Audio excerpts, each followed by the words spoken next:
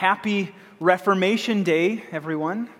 504 years ago today, you may remember Martin Luther famously nailed his 95 Theses to the castle church at Wittenberg and accidentally started what we call the Protestant Reformation. You may remember from last week that his goal in these 95 Theses was to call the Roman Catholic Church, his home church, that church that he loved, back towards biblical worship and faith in Jesus Christ. But the Catholic Church in 1517 was a dark, dark place, and they weren't too receptive to these ideas and pushes for reform. Well, last week we kicked off our new series called The Glorious Gospel, the Five Solas, by taking a deep dive into Sola Scriptura. And this week we're going to continue on by picking up where we left off with the second one, Sola Fide. Before we do that, though, let's do a quick background refresher. So Protestants, we talk about the Protestant Reformation. Protestants, you may remember, are those churches who have protested against some key doctrines of the Roman Catholic Church and are instead in the vein born from the Protestant Reformation. All kinds of churches are Protestant: Lutherans and Wesleyans and Baptists and Anglicans and Presbyterians and Methodists and us, members of the denomination called the Evangelical Free Church of America, or the EFCA for short. That's just a short list of Protestant churches. There are many others as well. So, as you're probably aware of, we as Protestants still disagree very strongly with the Roman Catholic Church on some issues that are critical to the gospel. We saw the first one last week in Sola Scriptura, right? We still disagree about the authority of Scripture alone to this day. Protestants cling to the truth of Sola Scriptura, that Scripture alone is the highest authority, but the Roman Catholic Church still affirms the authority of the popes and the church or tradition and Scripture as all equal with each other. They're sort of this three-headed monster of authority.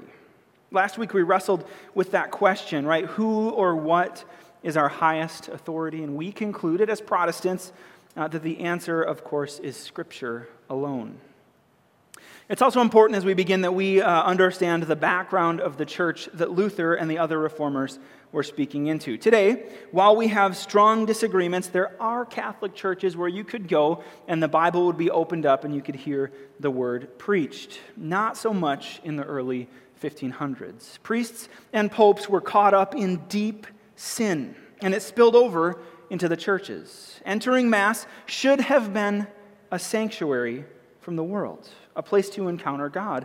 But instead, it was stepping into deep darkness, ripe with lust and greed and all kinds of debauchery. Popes and priests were more concerned with making money than making disciples, and were more likely to be caught with a prostitute than grabbing coffee with a young believer. It was a dark, dark time for the church. And so, men and women with the call of God on their lives confronted and challenged and demanded reform in the church, and thank God they did. Right? We're still reaping the benefits of their work today. Can you imagine showing up for worship every week to a place where there's a good chance that your pastor was with a prostitute the night before? It's dark, dark times. Well, these men and women courageously risked losing relationships with friends and family and favor in the eye of the public, but they recognized that the gospel of Jesus Christ was at stake. And whatever the cost, it was worth it. It's worth it. Of course, we know that the Roman Catholic Church rejected this call for change, but in the process, the reformers developed these 5 Latin terms called the five solas. We saw these last week, but in case you missed that message or you don't have them memorized yet, here they are. Sola Scriptura, Scripture alone. Sola Fide, faith alone.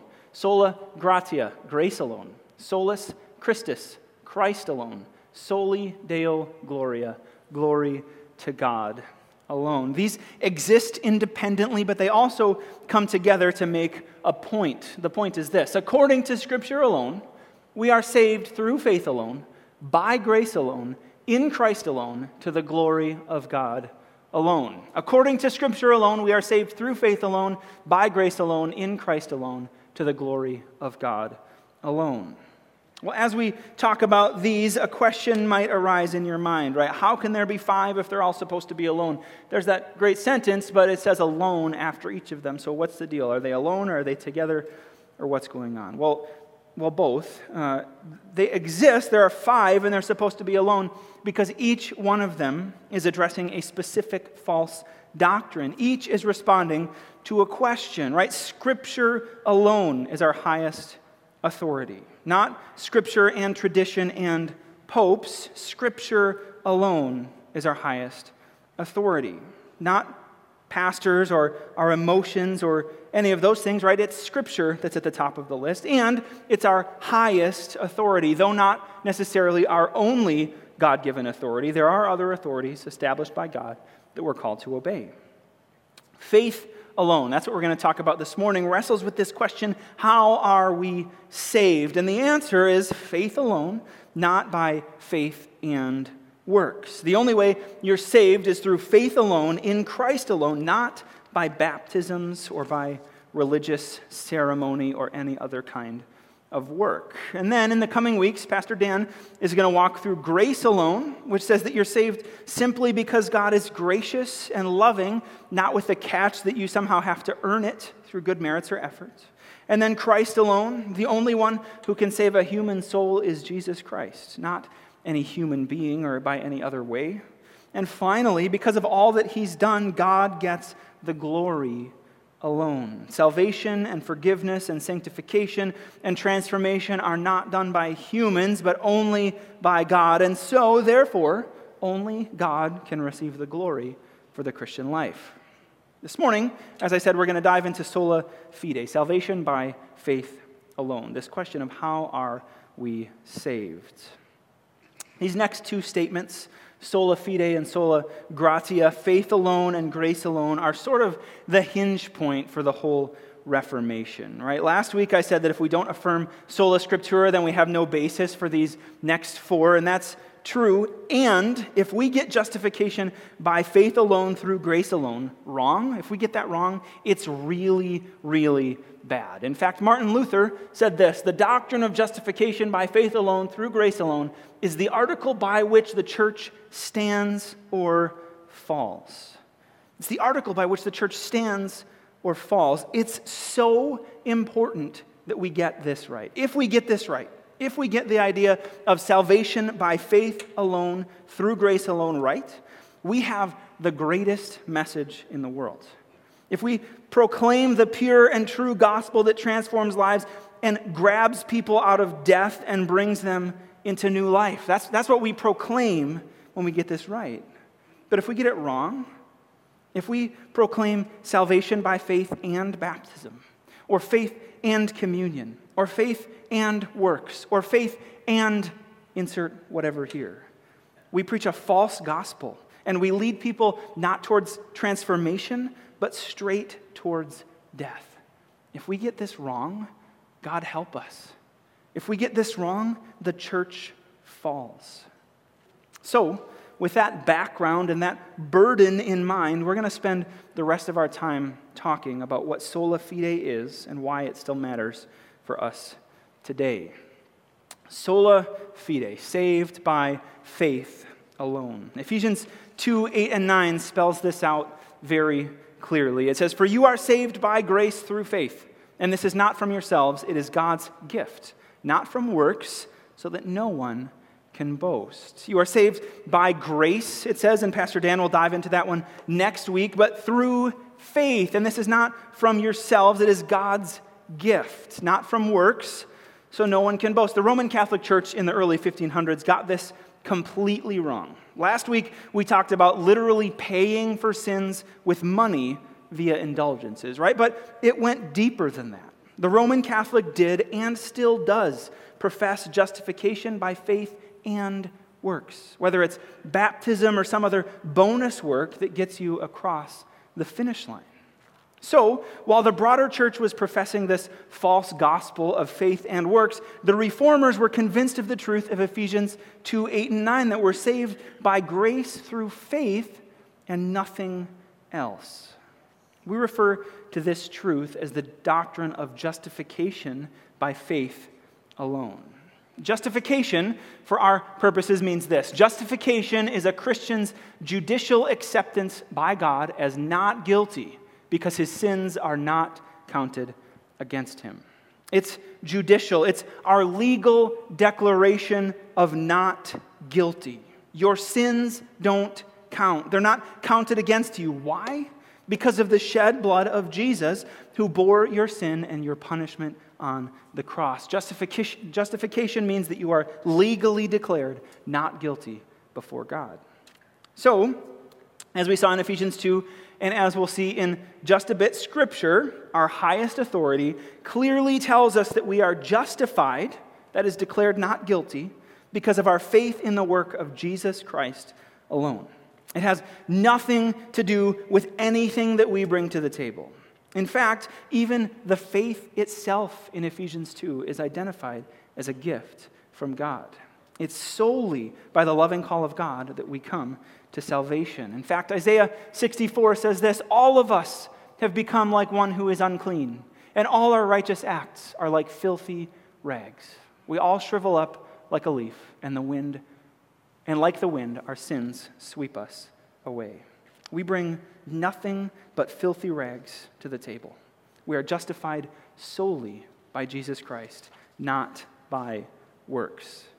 That's the message that this band of reforming brothers and sisters took forward and confronted people and the church with. It didn't sit well with the Catholic Church, and as these solas continued to gain traction, the church realized they were going to have to engage with and deal with these theological differences. And so, eventually, some key players and leaders in the Roman Catholic Church decided to meet 3 times over the period of 18 years in the Italian city of Trent to discuss this Protestant Reformation and all that was going on and to make some decrees to sort of respond to this stuff. This meeting, or these meetings, became known as the Council of Trent, and decisions made during this council between 1545 and 1563 still carry weight today. Regarding Sola Fide, salvation by faith alone, right, they determined this. If anyone says that the sinner is justified by faith alone, meaning that nothing else is required to cooperate in order to obtain the grace of justification or the grace of salvation, and that it is not in any way necessary that he be prepared and disposed by the action of his own will, let him be anathema. In other words, if you believe that you are declared free of sin simply by your faith in Jesus Christ, and that you bring nothing to the table, you are excommunicated, cut off, and cut out from the Roman Catholic Church. Friends, this is exactly what we believe, and precisely what the Bible teaches. Romans chapter 3, verses 20 to 28, parts of it say this: For no one will be justified in his sight by the works of the law, because the knowledge of sin comes through the law. We're not saved by the law, right? The law exposes our sin and shows us our need for a Savior. But now, Paul says, apart from the law, the righteousness of God has been revealed, attested by the law and the prophets. The Old Testament, or the law and the prophets, spoke of this coming salvation, namely that the righteousness of God is through faith in Jesus Christ to all who believe, since there is no distinction, for all have sinned and fall short of the glory of God. They are justified freely by His grace through the redemption that is in Christ Jesus. All have sinned and fallen short and are justified freely by His grace through Jesus, not by works, but through faith in Jesus Christ. Where, then, Paul says, is the boasting? It is excluded. By what kind of law? By one of works? No, on the contrary, by a law of faith. For we conclude that a person is justified by faith apart from works of the law. So, do we boast in our salvation? Do we hang our hat on what we bring to the table? No. How could we? How could we? We bring nothing to the table. Have you ever been reading your Bible and there's like some commands of things that you need to do, some laws to follow, and you think, well, I can do that, and I can do that, and I can do that, and I can uphold this law, and I could probably do that. And that's all good, right? And then you walk away, and 3 minutes later, what happened? You failed at this, and you failed at that, and you sinned here, and you sinned there, and you did that. All right? The point of the law is to expose sin, not to bring you to a place of shame or guilt, but to show you your need for a Savior, to push you back to Jesus when you sin, to Jesus who, for the joy set before him, bore that sin on the cross.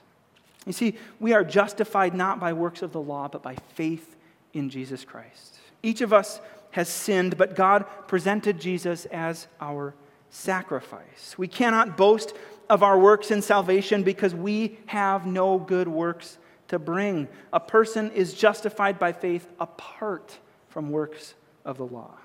Over and over and over again, the Scriptures teach that it is by faith alone that we receive the benefits of Christ's work on the cross. John chapter 1, verse 12, for example. But to all who did receive him, he gave them the right to be children of God, to those who believe in his name. The right to be children of God comes from belief in Jesus Christ.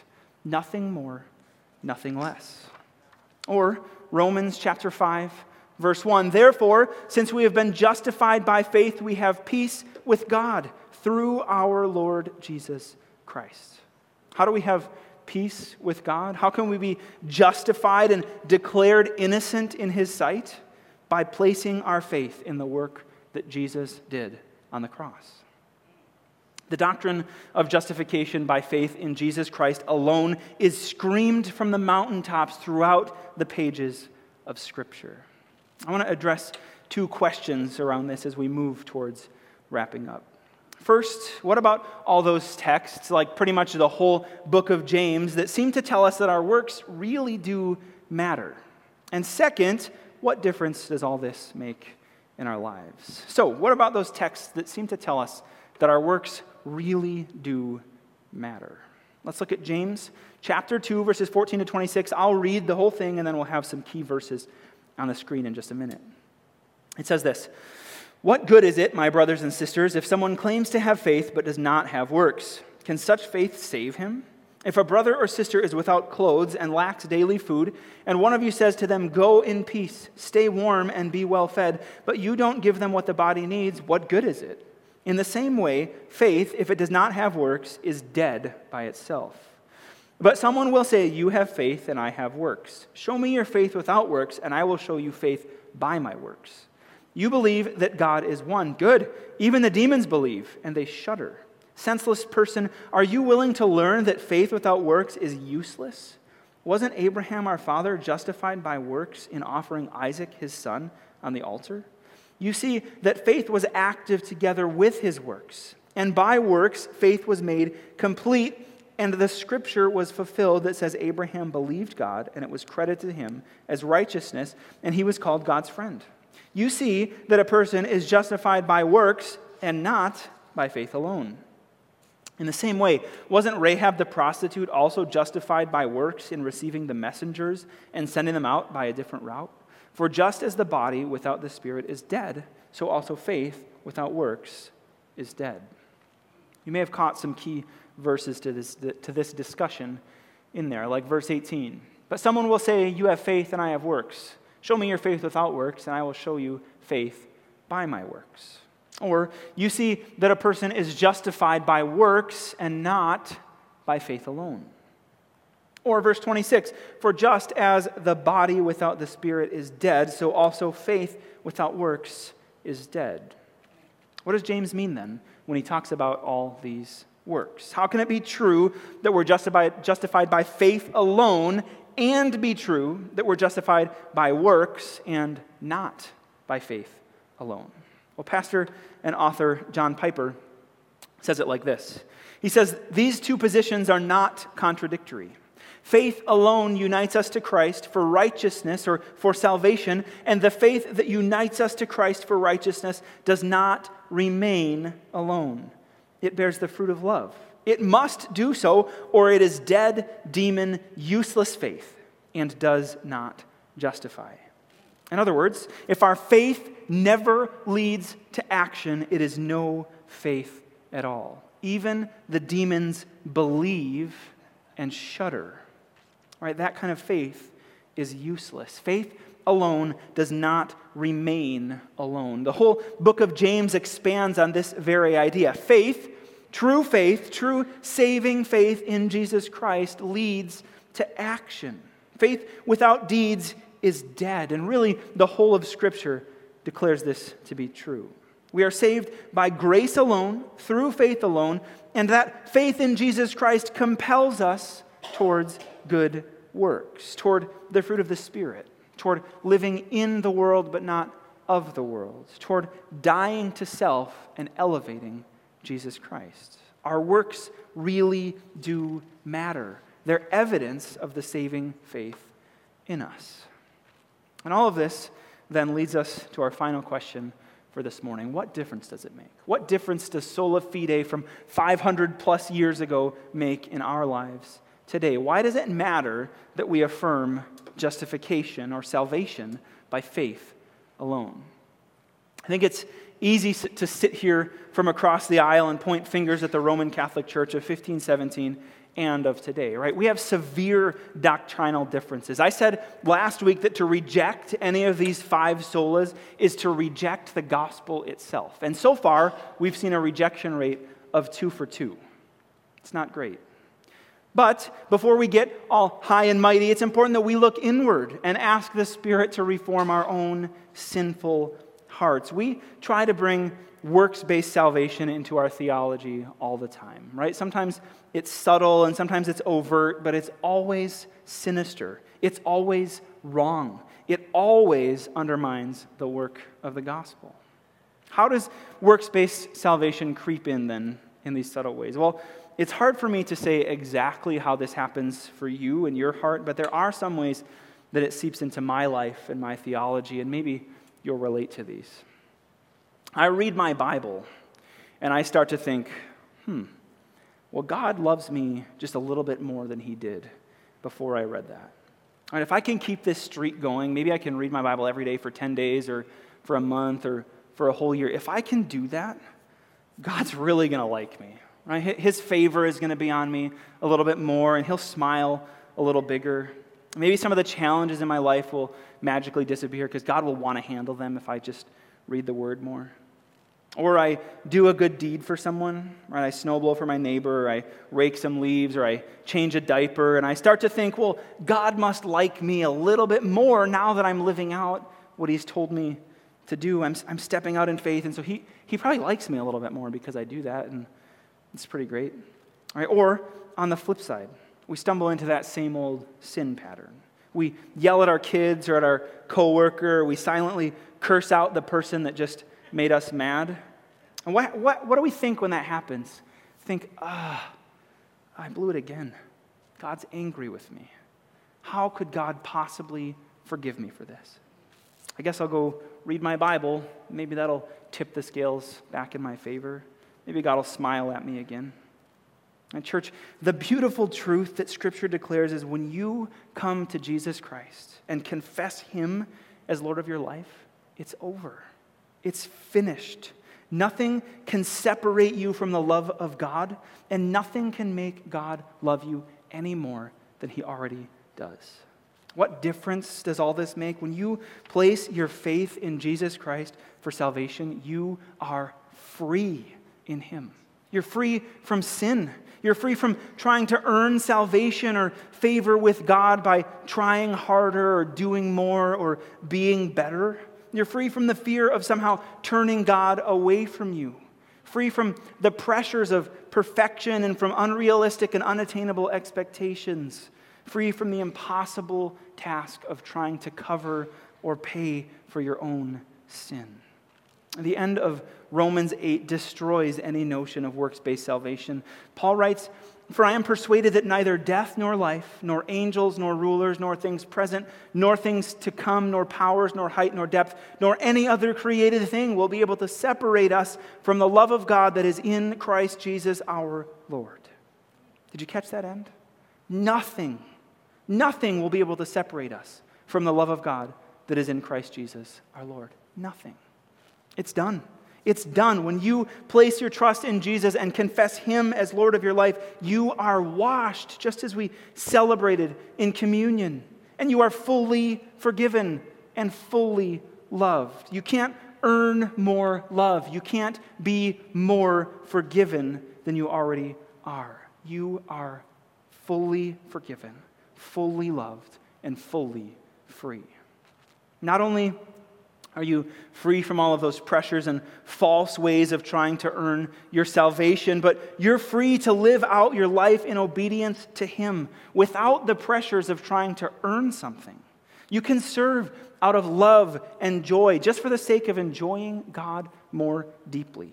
You can honor God for the sake of honoring Him because He deserves it, not because you're trying to get something in return. You can surrender your life day by day just because you know that Jesus loves you.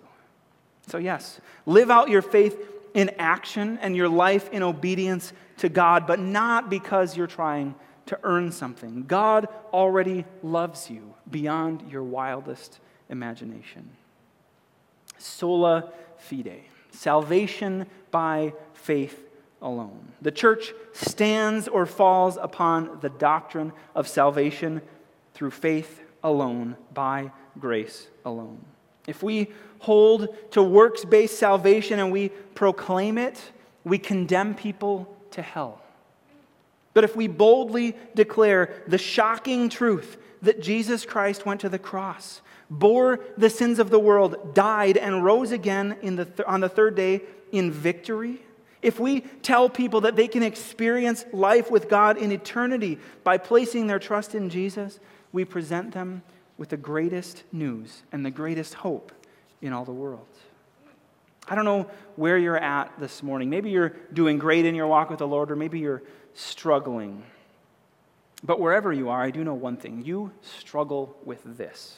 You struggle with how to reconcile how you can be so sinful, and yet the Bible says that Jesus died for you because of that sin, and that you're fully forgiven no matter what when you place your faith in Him. How can all of that be true, right? Wherever you are, you struggle with trying to earn your salvation or earn God's favor rather than resting in what Jesus has accomplished on the cross. We all struggle with this. And so, as we conclude, I want to invite you to take rest in Him. Take rest in Jesus. If you've never placed your faith in Jesus for salvation and you've been caught up trying to earn your salvation by doing good deeds or trusting in a baptism that happened earlier in life, or maybe you've even prayed some empty prayer with words that you didn't mean, if that's you, I invite you today, place your faith in Jesus Christ. Confess Him as Lord of your life, and out of that faith, walk with Him day by day. And if you've already placed your trust in Jesus, rest in Him. Rest in what He did on the cross on your behalf. You don't have to earn your salvation or God's favor. In fact, you can't. You can't. According to Scripture alone, we are saved by faith alone. What a glorious promise. Let's pray. Heavenly Father, we praise You for the way that You've moved throughout the history of the church. We thank You for the men and women in the 1500s who called the church back towards purity, and we're so grateful to be standing on the shoulders of theological giants as we discuss the truth of what the Scripture has to say. We're in awe of Your willingness to send Your Son to die, that we could have new life if we just place our faith in Him. Would You remind us that we don't need to try and earn our salvation or favor with You? And if there are any here this morning who are hearing this who don't yet know You, Father, would You reveal Yourself to them? Show them Your deep love and desire for a relationship with them. We thank You for Jesus. It's in His name we pray. Amen.